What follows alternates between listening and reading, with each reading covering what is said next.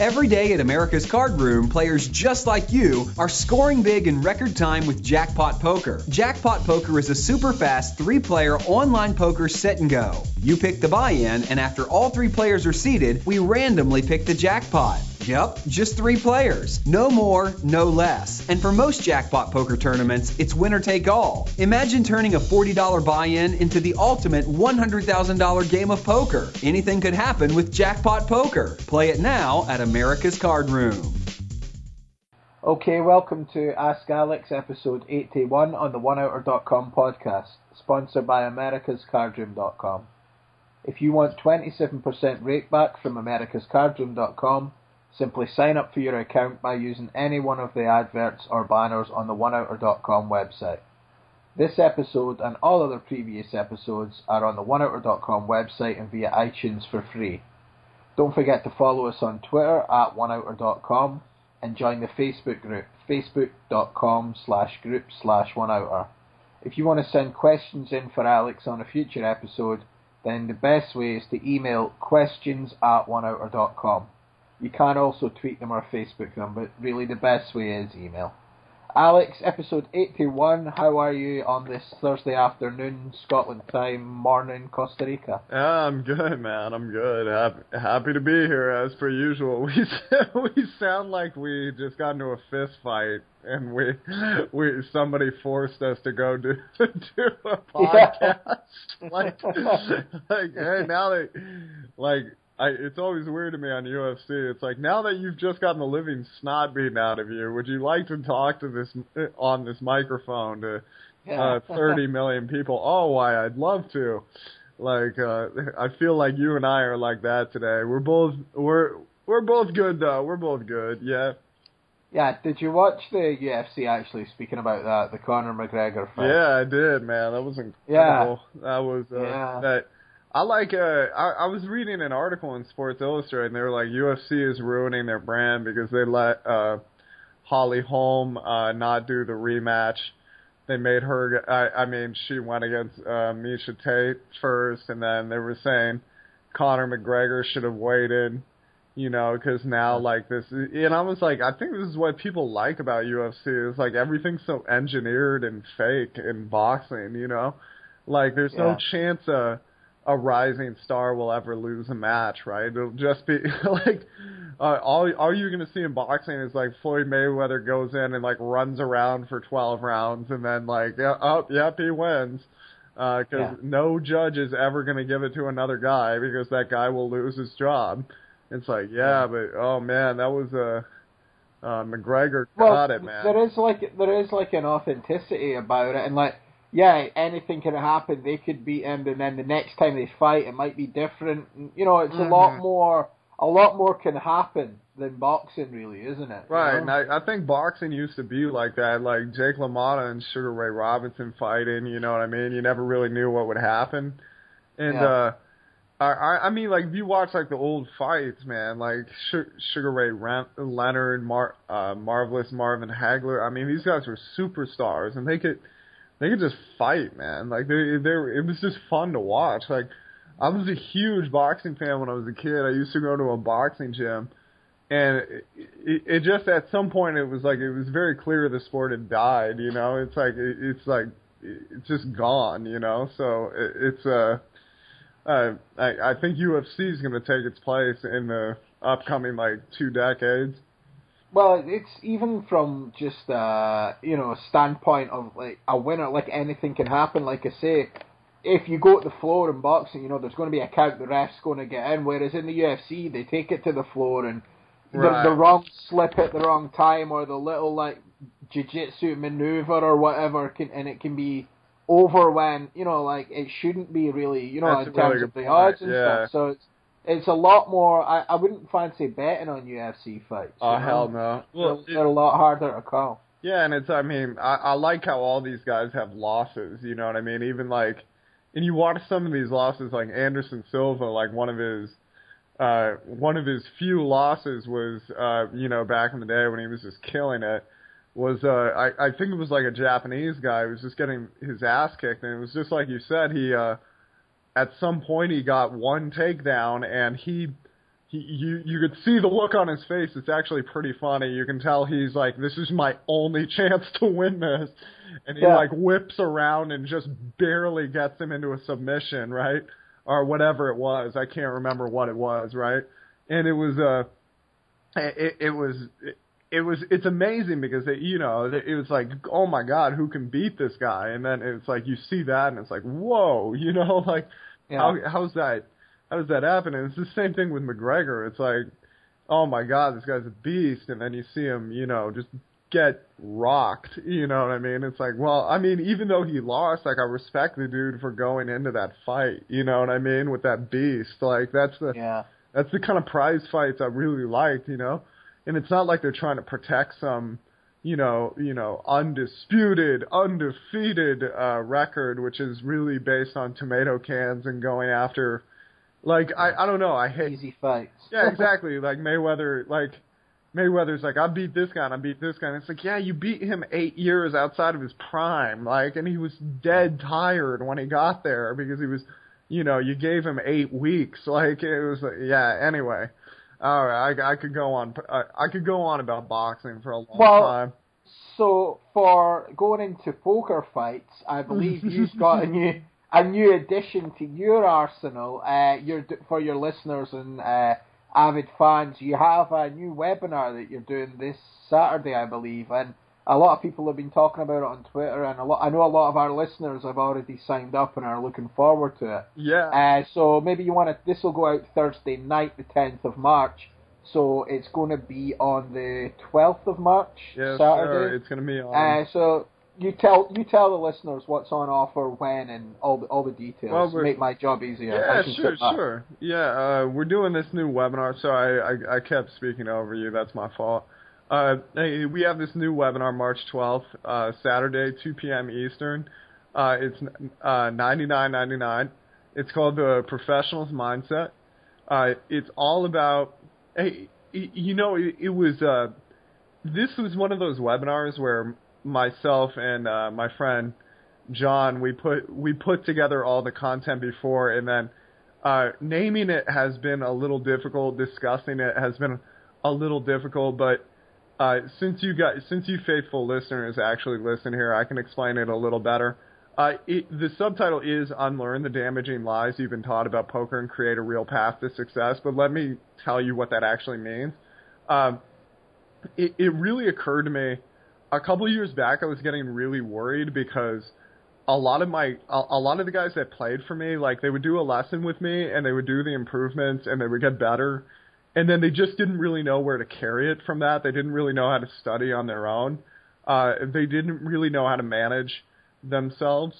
And I noticed, the more the years went by, like, I always tell people, like, everybody, I'm sure you guys get tired of hearing this who listen to the podcast, but, like, I really do tell people, like, there is nothing special about me or a lot of different players that make money. It's just more of a matter of knowing how to manage yourself. And I realized recently a lot of these people are a lot smarter than me. A lot of the, like, I work with a lot of professionals that from other fields, right? And they're very bright people, but how they go about learning how to play poker is a little off, and how they do it on their own is a little off. And when I've corrected it in my private lessons, I've seen really rapid advancement, and to the point that's really exciting to watch. Like, and essentially the learning process we're going to discuss here, the claim that everybody thinks, the one that people are like, there's no way you can do that. I sent this to a friend of mine as a mailing list. I was like, would you send this to your mailing list? And, I'll give you a percentage, right, of each sale. And they said, they were like, I'm not going to do this because, there's no way this is right. Learn how to simulate 1,000 hours of poker study in 1 hour. And I was like, well, let me give you an example, right? And then, well, actually, I kind of screwed up the conversation because I was tired, but I was just more peeved than anything. But like an example I'm going to be giving, I mean, like, I'll give you an example from a lesson yesterday. It was let's say, okay, I'll give you a different example. Let's say you have a pocket eights and the board is 9-5-2. There's two different situations. The effective stacks are 35 big blinds. It's 9-5-2, 9 of hearts, 5 of clubs, 2 of clubs. These are your two options. A, you can call down. You'll call any turn, even if it's an overcard, just because you know that person can bet to call that overcard.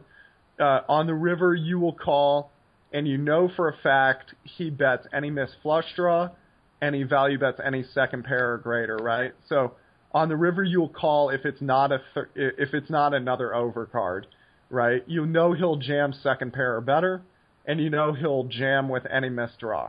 Okay, so that's option one. Second option is you raise and turn your hand into a bluff on the flop, and he jams with a 5 or better. What is the superior option? I didn't know this when I had played 7 million hands. I'd played poker for 7-8 years before I learned this. Now that I've done a lot of these with CardRunner ZV, the CardRunner ZV calc could take like 10 minutes to get the answer for that, 10 minutes maximum. And the answer is if you turn your hand into a bluff, it's actually a slightly superior play compared to if the guy is actually triple barreling pretty well. But a lot of guys I know have never turned their hand into a bluff, ever. Like, they've never turned their hand into a bluff there. And there is some logic for why you wouldn't want to turn your hand into a bluff there. Obviously, if you start raising, trying to cash out your equity every single time, the board, whenever the board comes slightly favorable toward you, that's going to become pretty obvious pretty quickly. And also there's times the guy just never barrels the turn unless he has something, in which case that person is very easy to play, so there's no reason to raise, turn your hand into a bluff. There's also sometimes your opponent got into a fight with his girlfriend before he came into the card room, and he's just going to barrel everything you can imagine on turn and river, in which case you should trap, right? But generally, in a case where you know the guy's pretty aggressive and good, you can turn your hand into a bluff. Now, that was a play I learned. It took me about 4-8 minutes to do the initial analysis, to change some of the parameters. What if he jams only 9? A 9 or greater? What if he jams any pair? What if he, what if he jams this? To go through all that takes another 5 minutes. And then to do another, 20 of these, which I didn't do all at the same time, but I've done over the years, it probably takes around an hour. And now I have a memory of, they were asking Daniel Negreanu, how do you deal with hyper-aggressive players? And he goes, well, I raise to find out where I'm at, right? A lot more often. And then, and this is one of those things, I just think Daniel Negreanu is old school and he knows what works, perhaps just doesn't know the correct terminology. Or not the correct terminology, just the more favorable terminology to reveal his genius. But I realized when I heard that, I was like, that is absolutely right. That's a great play to have in your back pocket. But if I had just had all this data, what most people do is they just do a bunch of, I'm going to watch this video, and I'm going to watch that video, and I'm going to watch this video, and they never take notes, and they talk hands with their friends a lot of the time. And what took me an hour of study, they will not learn in 1,000 hours, because what they're doing really is just kind of, they're just kind of talking shop for the sake of talking shop, which doesn't really do a whole lot for you. And the CardRunner ZV calc doesn't take a lot. A lot of people are like, oh, this is daunting. I was like, guys, okay, I took a placement exam to go to an inner city college. They said I had to go back to 9th grade math. If I can figure this out, I'm pretty sure you can, okay? And it's this study method, what I've shown, the study method, and that was a very condensed version of one type of the study method. There's a lot of other stuff that we discussed in the webinar. It's the same study method that a friend of mine, one of my first students used. He was playing $20 MTTs when I met him. He now plays EPT high rollers. This is the same process I used. This was something a lot of people were like, oh my God, this is just too when I wrote the initial like email, I write really off the cuff to my readers, and a lot of people were like, "You did not go from the ghetto to mansions." And I was like, "No, I literally I started in Casino Road, Everett, which I was living with a very loving family, and it was a very that took me in during high school, but I did rent out their garage essentially." And there was no running water, and there was no heating. And you can Google Casino Road, Everett. It's certainly not Palm Springs. And I went from that and playing like $1 MTTs, and I never deposited. I ran that up to living in a $1 million condo atop Seoul, living in a condo on the Mediterranean, and renting a mansion with a private beach in Costa Rica. And none of this took fantastic intelligence. It just took a little different financial management, a lot of hard work, and knowing what to put in the hours. So that's what I call the professional's mindset. We're going to discuss what you should be learning. We're going to go into how you should be learning it. Obviously, there's some time constraints, so I can't give everything. I can't be like, for this situation, this works. For this situation, that works on through every situation in poker. But I can give a lot of good ideas as to where to start. And we'll fill that out more. We're going to be starting to do a lot more webinars. So I'm going to fill out more stuff like that coming up. And the myth of poker talent will definitely address a lot of that. And I'm also going to show you why so many poker players should not be teaching you anything. There's another thing that hurts a lot of professionals is they listen to whoever's successful at poker at that time. And there's a lot of evidence that most of these guys really do not deserve their success, and they really should not be teaching you. And we're going to talk about how to find a good coach versus a bad coach, and using the method I used, which has led to me turning down. I've had very, very successful players, guys that were tearing up the live tour, be like, "Hey man, why don't we meet and we'll talk, we'll talk shop one of these days." And I didn't know who the hell they were, and I because I don't pay attention to poker media, but I read interviews with them. I listened to how they talked about the game. I watched them play, and I politely, I didn't really think the guy's not really a friend of mine, so my schedule is really packed. So I politely declined, and people were like, "How the hell could you decline an invitation for that person?" Well, a couple of years later, nobody knows who that person is. Yet some of the people I've been teach me everything you know. People are like, "That guy plays 1-2 no limit. What could that guy teach you?" Well, that guy's now recognized as one of the better players, one of the best coaches, etc. I can tell you how I could figure out what information I needed to pay attention to and what I had to ignore. And everything here is backed up by research. Everything I have tried with my students, my 1,000+ students, if it did not work, I took it off. The other thing that's really exciting about this webinar is my friend John Wood, who's a former Marine and works with the Wounded Warrior Project, and he's getting his master's in psychology right now. This is what he's studying in getting his master's is peak performance.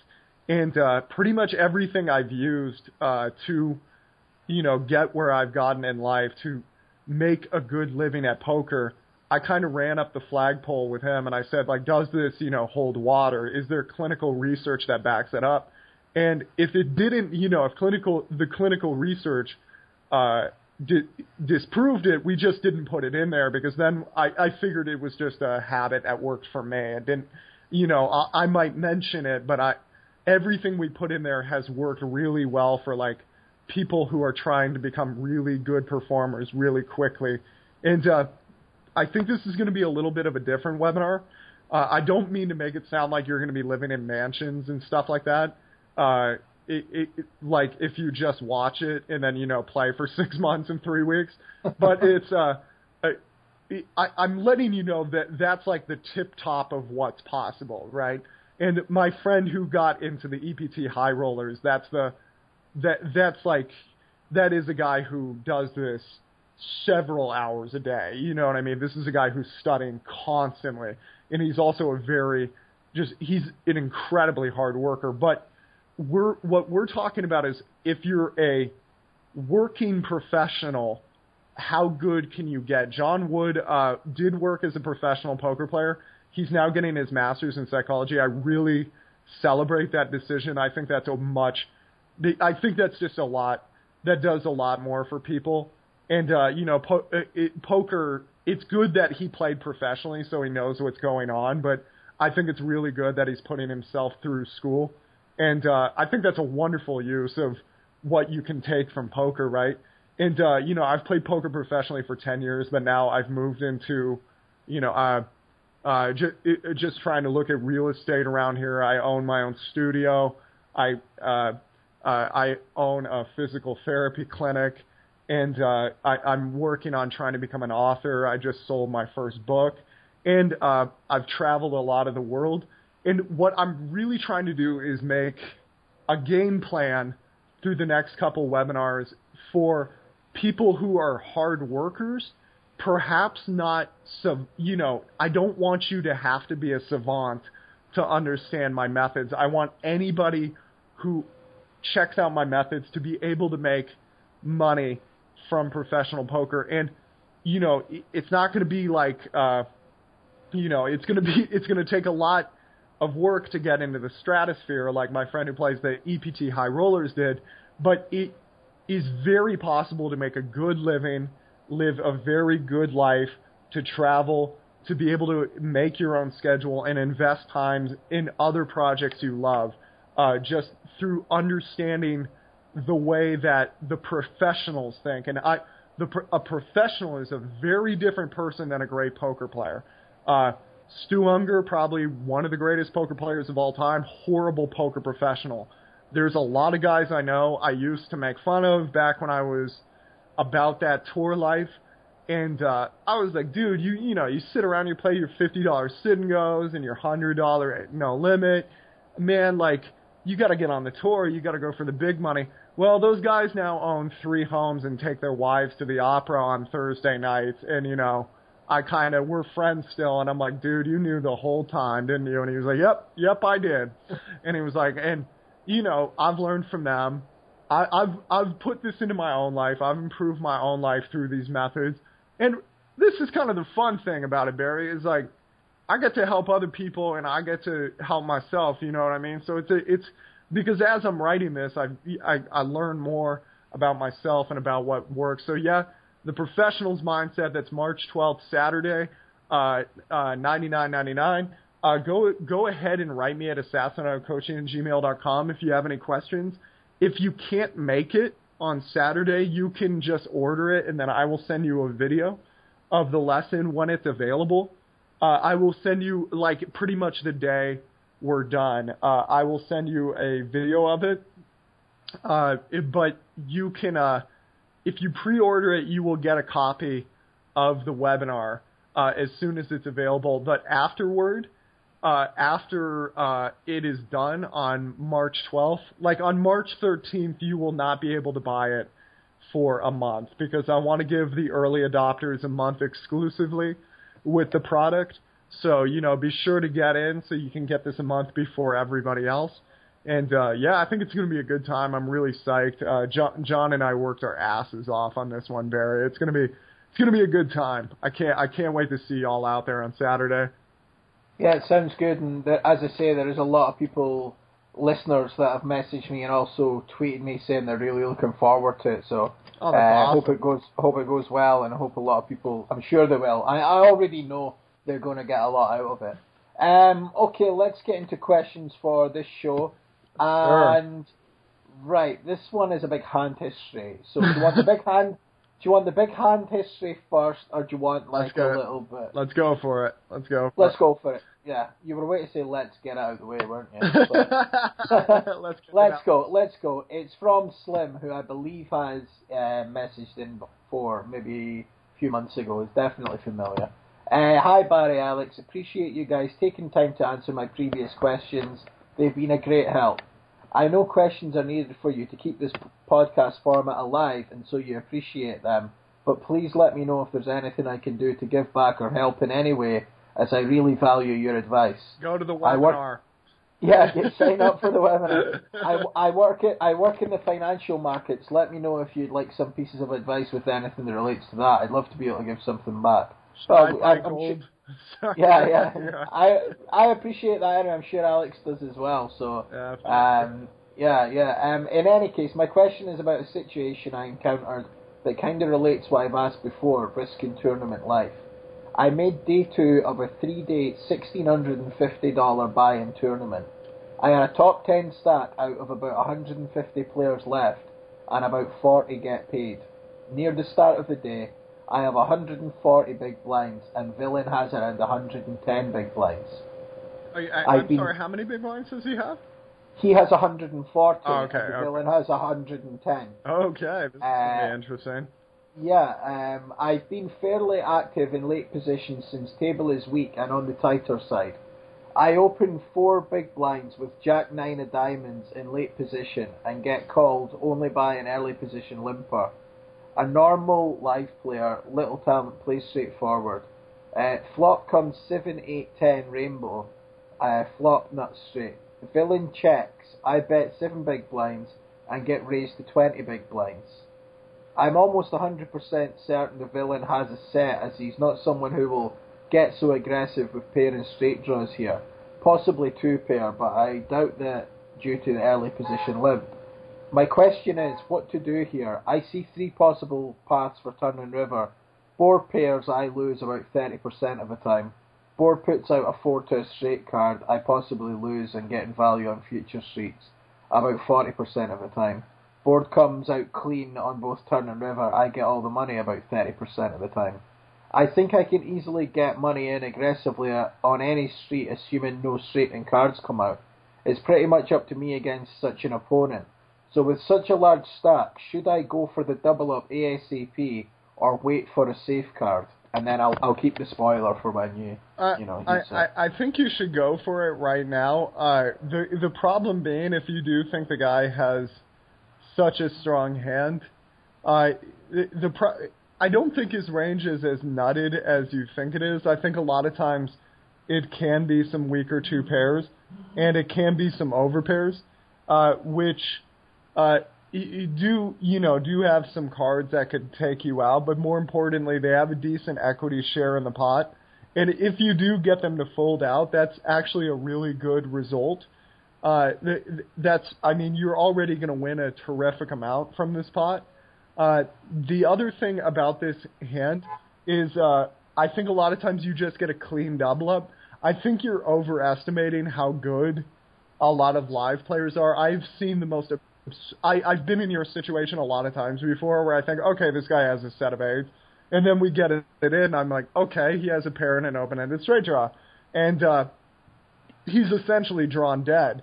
And you do want to make sure that you do not pass up on the chances to get your opponent all in for 200-something big blinds, essentially drawn dead. And I think that does happen a lot. There's a lot of times the guy gets it in with an overpair, in which case he needs a lot more help than if the board overpairs. There's a lot of times, there is a lot of times like the guy just gets it in with a pair and a straight draw.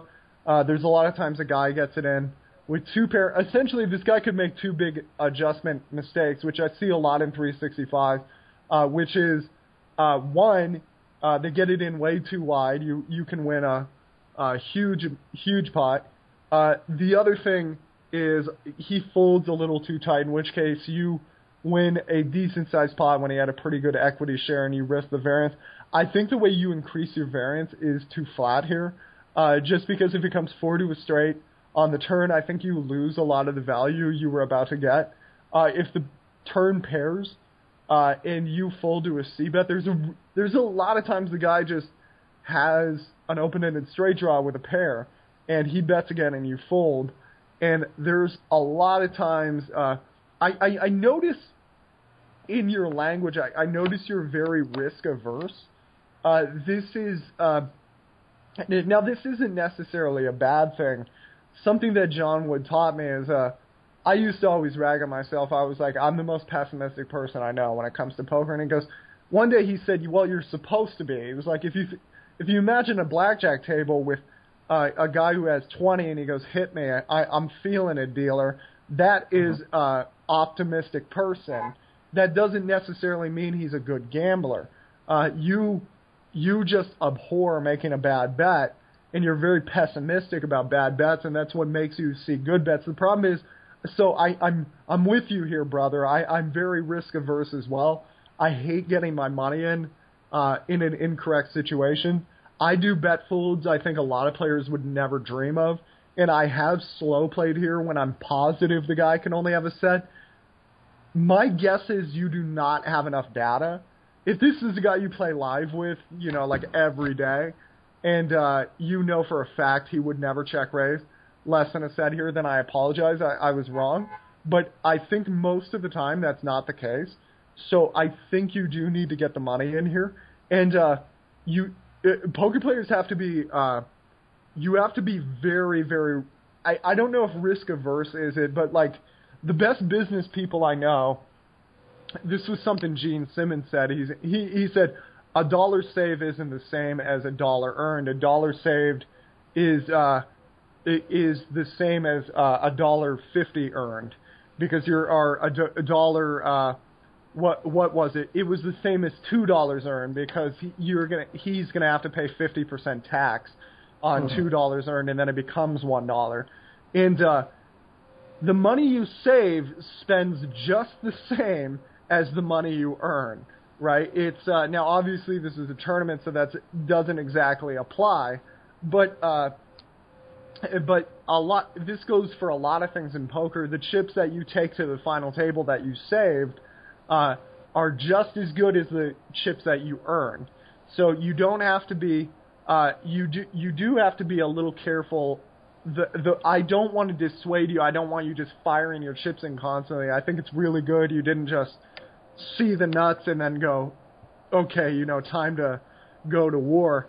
There are some really good players, like some much better poker players than I am, who do wait to see that safe turn a lot of the time when they know for a fact the guy can only have a set. But those situations are a lot more rare than you would assume. And a lot of those times those guys just get it in, because the other part of the Poker Pro is you have to be ruthless about the money you do get. Every time you check back or play it slow when you had the best hand and it was really likely your opponent was going to get it in with a hand that just wasn't had no equity, you should be kicking yourself. And the most obvious situation for that is the river. Because on the river, the guy has no future equity that he can realize. So if you have the best hand, you have the best hand, period, and he has 0% equity. So every dollar you get him to put in there is just another dollar for you. And a lot of the times you're not positive you have the best hand, but 70, 60% of the time you have the best hand, 80% of the time. So you increase the pot accordingly. But I see a lot of tournament poker players, and I'm worried you're going to fall into this trap of just like, okay, let's just play it safe. I don't want to play this big old pot. You're 100 people out. You're really far out, right? You're not. This is a lot different than if you were at the final table and you and this guy both had 100 big blinds and every other stack at the final table is 15, 20x. And by all means, you probably should just jam with the nuts then, because if you get him to fold anything that's good, and he should not be playing that big pot ever. But if you know for a fact he has a set, by all means, go ahead and play it slow. Don't go for, do not go for just, letting it all hang out there when you when that would be an icing on a disaster, you and him getting all your money in there. So I think you asked a very good question, Slim. I really appreciate you bringing it in. I hope that's provided some guidance. Yeah, and like you say, live players and stuff, he's never folded a set anyway. Yeah. I think his thinking is like, I'm going to wait to the turn when I have a much greater equity percentage, and then I'll jam for value. And then if, the turn does pair, perhaps I could just call it down as opposed to getting all the money in and being out of this tournament. But I think 100 people on out, you're dogfighting at that stage. You think like 250 big blinds is going to be a lot. Those live tournaments go up in blinds and antes like very fast. That could very well become 18x within 6 hours. So, go for those chips. And you had the spoiler is I called the 20 big blinds on the flop, and the turn paired the 10, and I had to fold to another 20 big blind laid out. So results oriented. No, you call for that hand. Yeah, you call. So I survived and then went on to basically bubble out of the tournament. It was still fun though. Yeah. So yeah, I'm glad you had fun, man. I mean, here's the thing though. Every poker player I know who's made a ton of money at poker can make a big laydown. The guys who can make a ton of money at poker can make a triple barrel bluff and not really worry about it. And they can make a big laydown and not really worry about it. All the guys that I consider hacks, this is one thing from the webinar. I can tell a guy is a flash in the pan if he just never folds.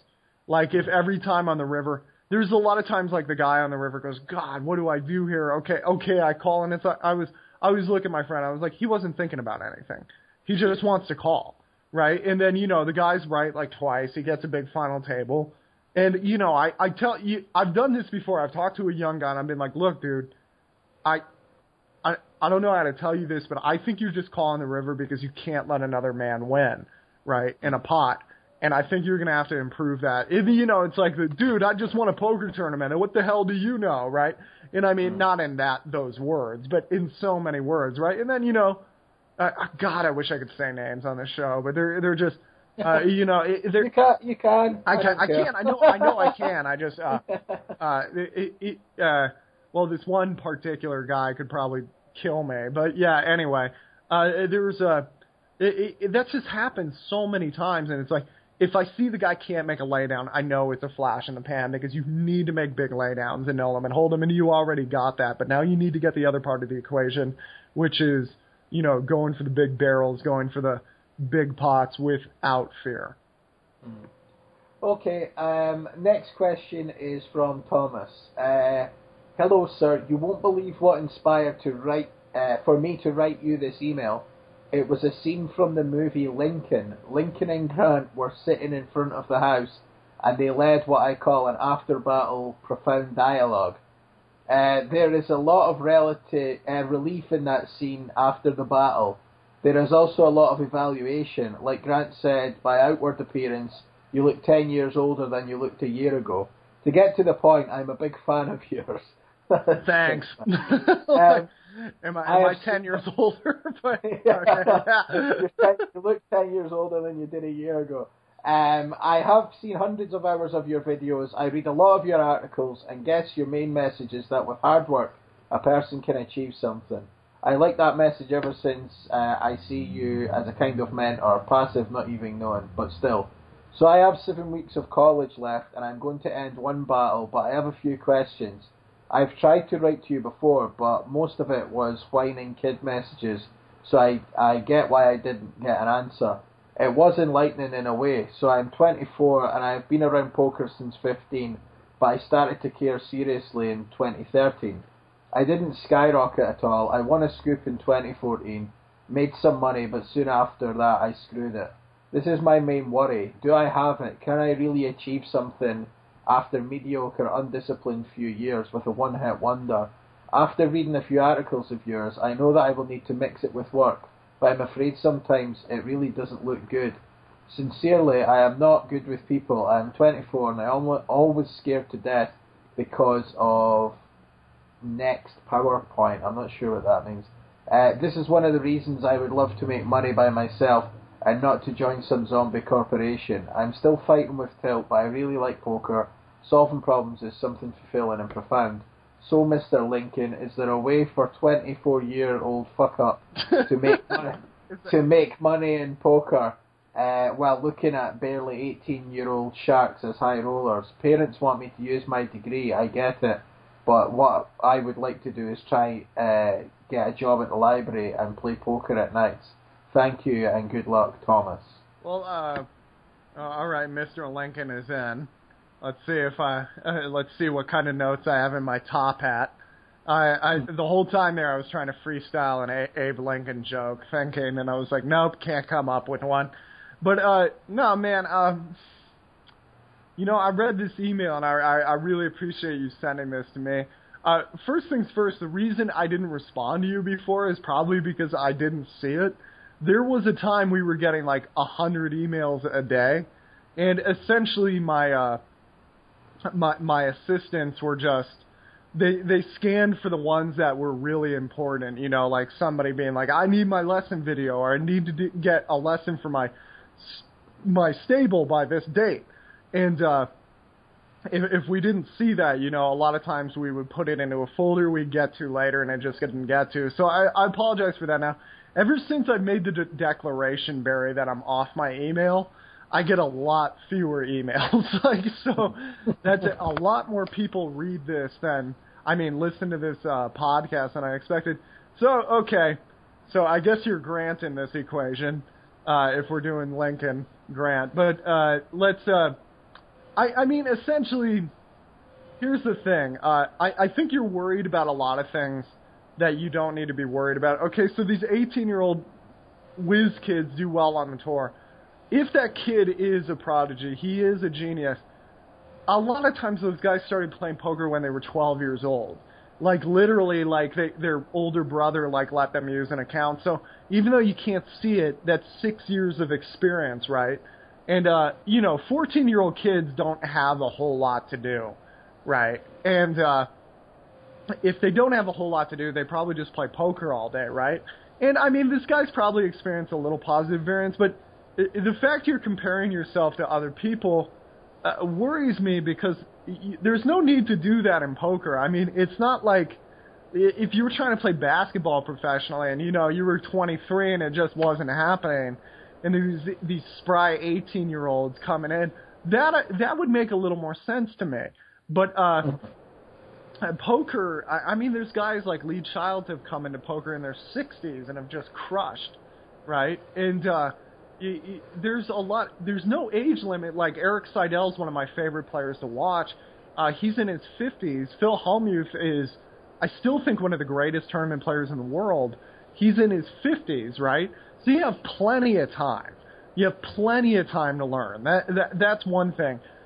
Second, the fact that you succeeded once shows that you can probably do it again. Okay, that you handled yourself well at one final table. You want to scoop.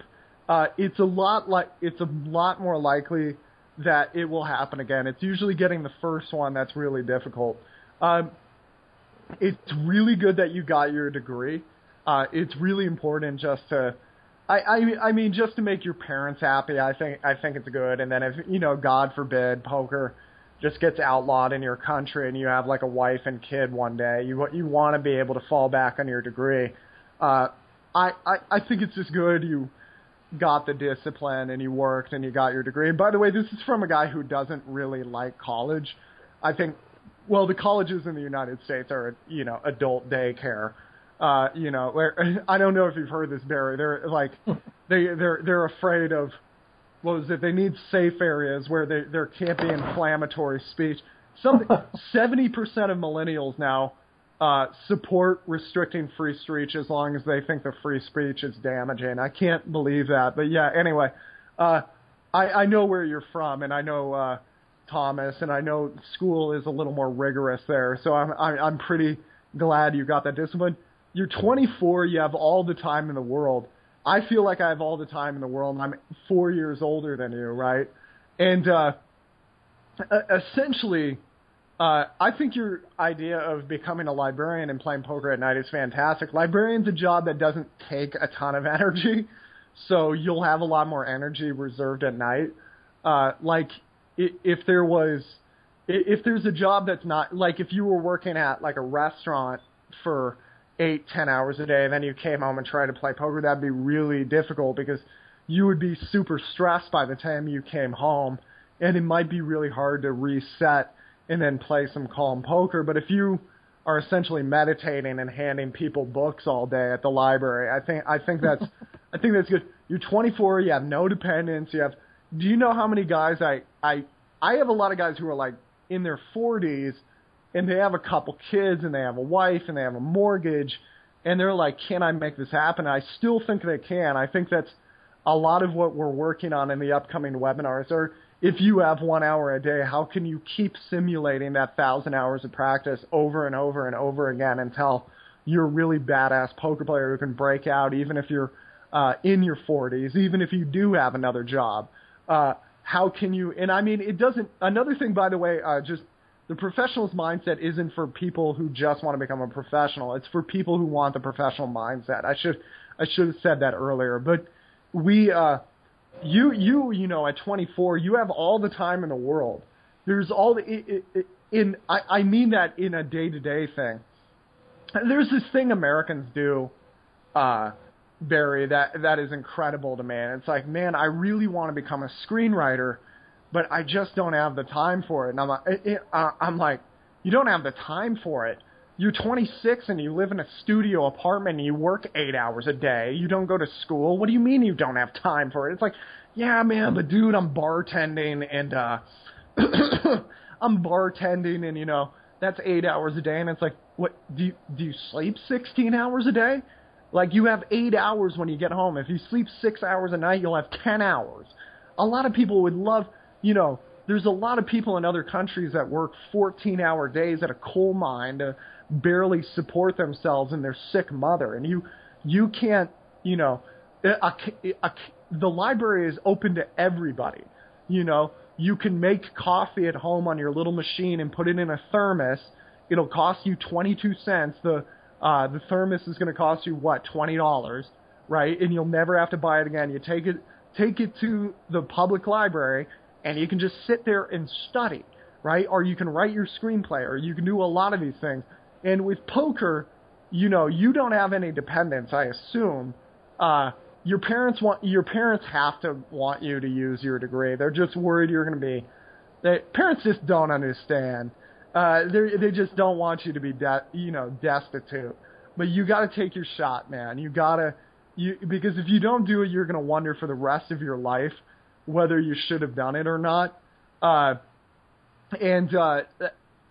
other thing is, life is really, it's not about failure or success, because every successful person I've ever met has the same story, which was, I started school, it was really rigorous, I started a lot of side jobs, I tried this business, I was a failure, I tried this business, I was a failure, I tried this business, it didn't work out, and then one day it all came together with this business. Or it was like, every musician has the same story. Yeah, we were touring for like 10 years and just not really getting traction. If you asked us in year 8, did you know you were going to be big? We would have said no. There's no chance. Even like overnight successes, like Linkin Park is supposed to be an overnight success. Linkin Park was working for 5 years before they got noticed, before anything happened, right? The big thing is you're in the game. You got to be in the game. And in the game doesn't mean like clocking in, clocking out for a corporation, right? You can do that if it provides a pretty stable paycheck, but after you get off work, you got to be in the game again, right? You got to be going to real estate school, or you got to be going to night school. You got to be you got to be taking night classes. You got to be studying poker. You got to be playing. And I'll tell you one thing: it lasts a lot longer if you can do it this way. I really like that you want to get a job. I've known thousands of guys that, mom and dad let them stay at their house. And, after they dropped out of college, they made some money at poker. They started traveling everywhere. They thought they were a baller. They got an apartment, spent all their money on 10,000 things, and then, went bust in poker and went home to their parents, right? Never managed the money well. A lot of the guys that came from another form of work never managed themselves poorly because they didn't want to go back to what they actually had to do to make a living. You know what I mean? And by the way, there's nothing wrong with living with your parents. Like, I moved away in high school, and I'm really glad I made that decision because it made me more independent at a very young age. I can't believe, Barry, like, there's people there's most of my friends my age, like back home, like millennials, they just still live with their parents. Like they're 28 years old, they still live with their parents, right? And it's like, yeah, I got my degree. I don't know what I'm gonna do. What'd you get your degree in? Transgender native studies. I can't find a job. It's ridiculous. And it's like, okay. And then not saying, if that's what you want to study, that's cool, but man, you got to be in the game. You got to have have to have another side gig, you know what I mean? You got to be knowing what to do.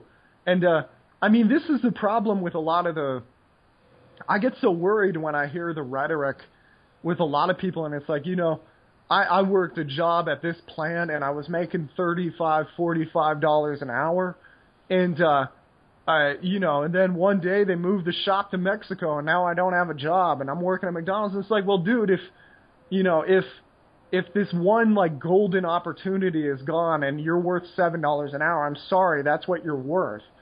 Just because somebody bestowed upon you a job for $35, $45 an hour, which didn't really, this is not how the economy works. If you're doing a job that requires no skills, eventually they're going to find someone to do it for cheaper. You need to develop some skills that other people do not have.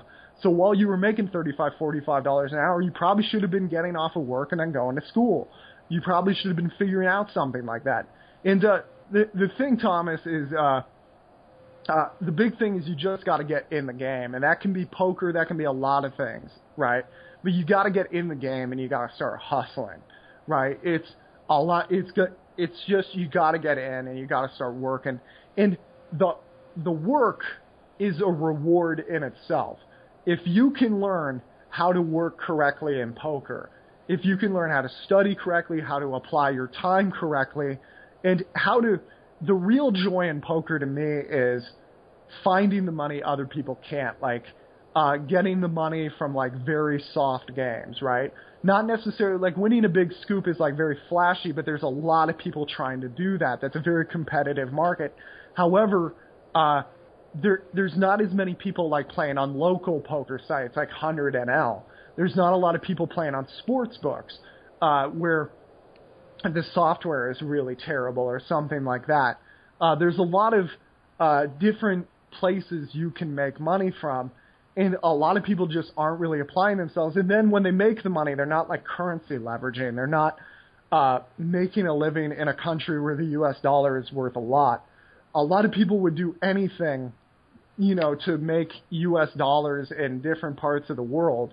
And they, poker players just have this gift and they don't use it like ever, and it's, a lot of people are like, I don't want to leave home. And it's like, really with Skype having webcams and being absolutely free, you know what I mean? You can look and talk with your family and you can call them every day for free, no matter what part of the world you're in.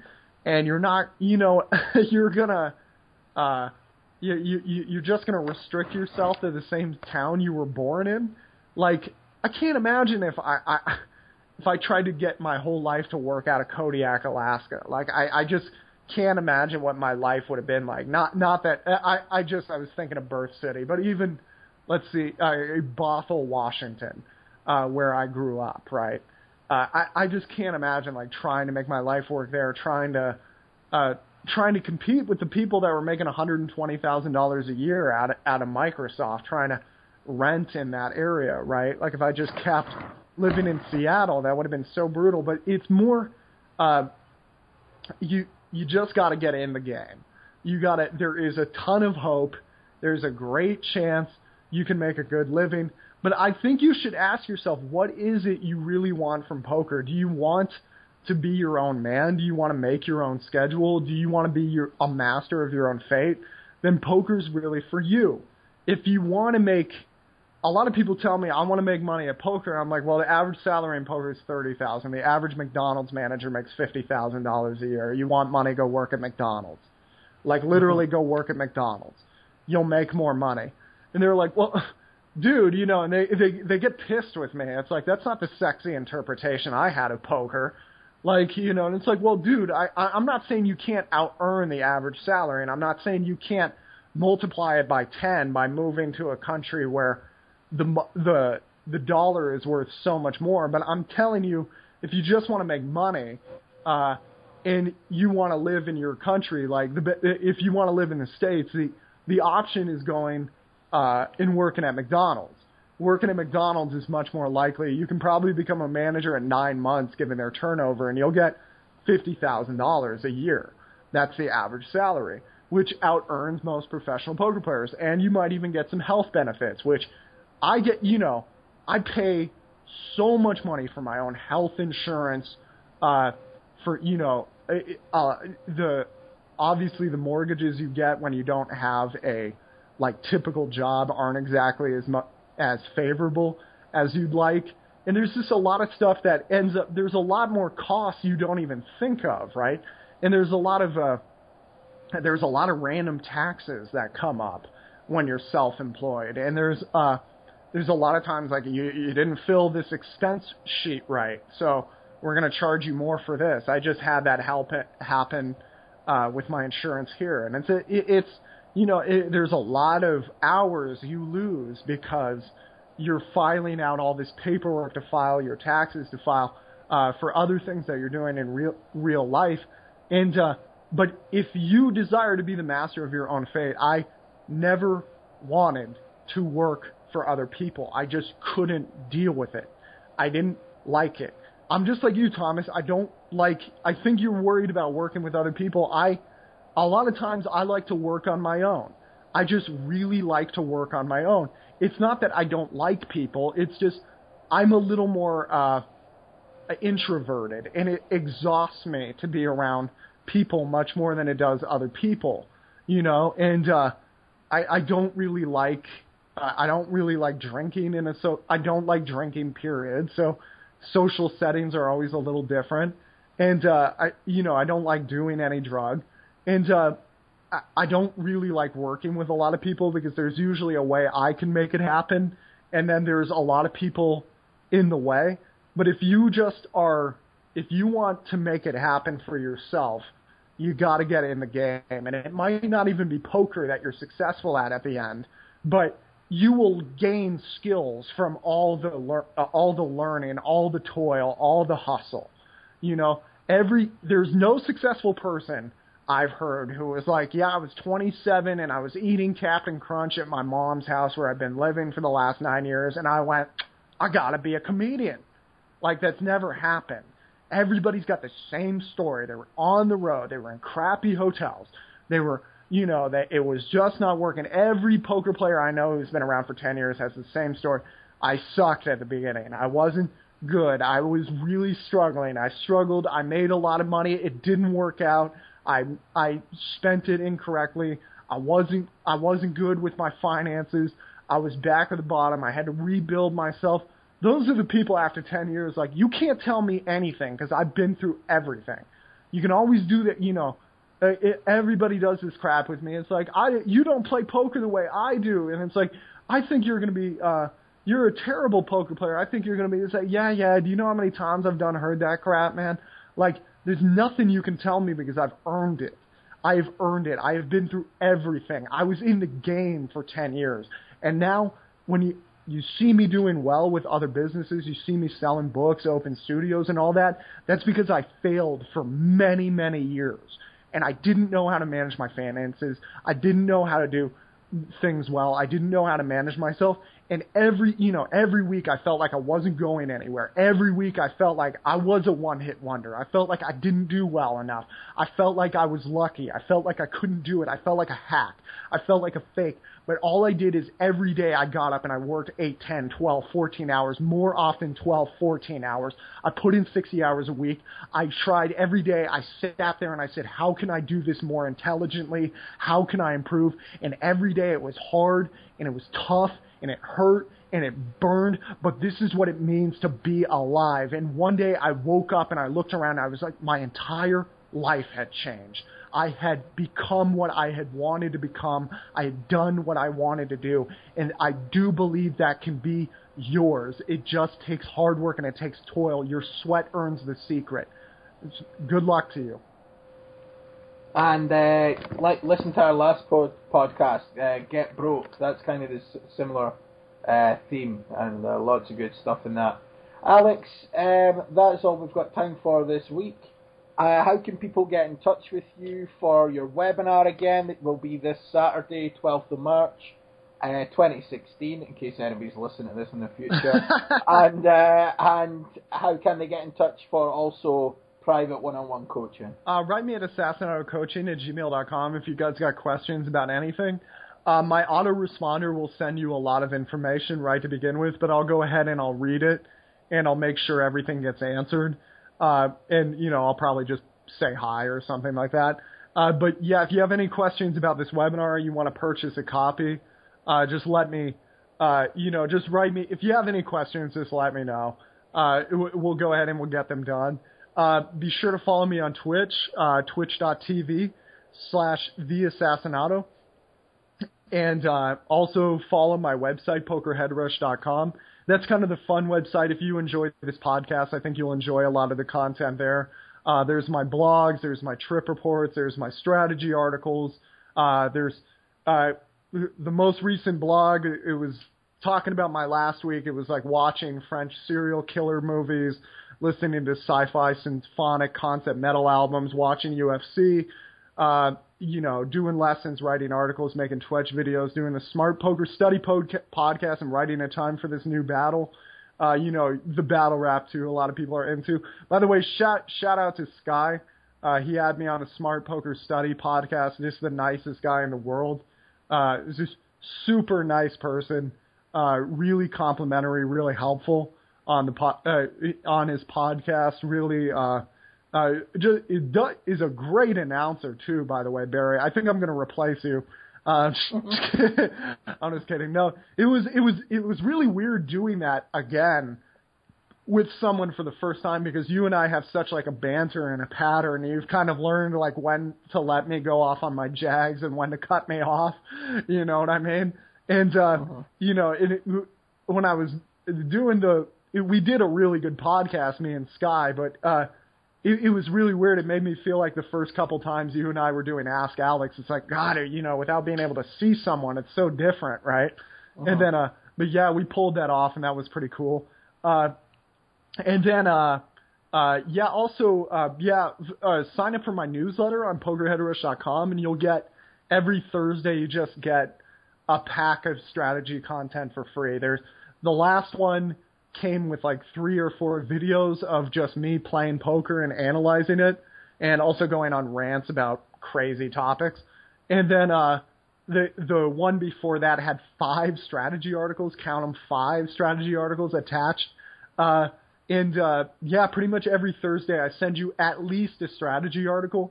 I do publish a lot of stuff in a lot of different areas, and there's a lot of times like I'll publish something in one magazine, and I sell the article, and I don't really know where they're going to put it up, and then I find out, it ran in Ireland, and this magazine is like, really? Okay. Mm-hmm. And then I get the rights for it a few months later, and I get I can send it to you guys for free. And then a lot of those articles, when I get paid for them, I work my ass off on them, right? And I really do want a larger audience to see it. And then I write original articles most weeks. I take something that's really prevalent in the industry right then, and I try to I try to shed some light on it. I try to help with playing poker, the game around poker, and all that good stuff. And you do get deals on a lot of my products if you sign up for that. So go to pokerheadrush.com, and it's it is the sign up thing right to the right. You just enter your email and then click sign up, and then you confirm through the email, and you're already set up. And check out Card Runners. Use promo code FREEMONTH, all capital letters. You get 2 months access to 2,000 plus videos for just $30, and $30 a month after that. And be sure to sign up for America's Card Room. If you sign up for America's Card Room, be sure to let me know. Write me at assassinatorcoaching@gmail.com with your email address that you signed up with. Once we verify that you deposited, you will get a free copy of You Flat Too Much. That's a check raised fool, dissecting the dog better why Pisagno is right. absolutely free, just as a gift from me for signing up, and you get 27% rake back. Just sign up through the link on this page. Do not put anything in the bonus code section that will tag you to some other affiliate, and then there is nothing I can do for you. Get your 27% rake back, sign up, play on one of the softest sites around, and you can see videos of me playing that on YouTube. Follow me on Twitter at @TheAssassinado. Or you can follow my Facebook page. You can click on it through PokerHeadRush.com. And, check whenever the videos come out, I announce it there. Check it all out, man. We got a lot of stuff going on. Okay, and keep your questions coming in for Alex. Next show, email questions@oneouter.com, and we will get them dissected and read out and never ridiculed. Until the next episode, thanks for listening, and go and sign up for Alex's webinar on Saturday. Cheers. Salute. Every day at America's Card Room, players just like you are scoring big in record time with Jackpot Poker. Jackpot Poker is a super fast 3-player online poker set and go. You pick the buy-in, and after all 3 players are seated, we randomly pick the jackpot. Yep, just 3 players. No more, no less. And for most Jackpot Poker tournaments, it's winner take all. Imagine turning a $40 buy-in into the ultimate $100,000 game of poker. Anything could happen with Jackpot Poker. Play it now at America's Card Room.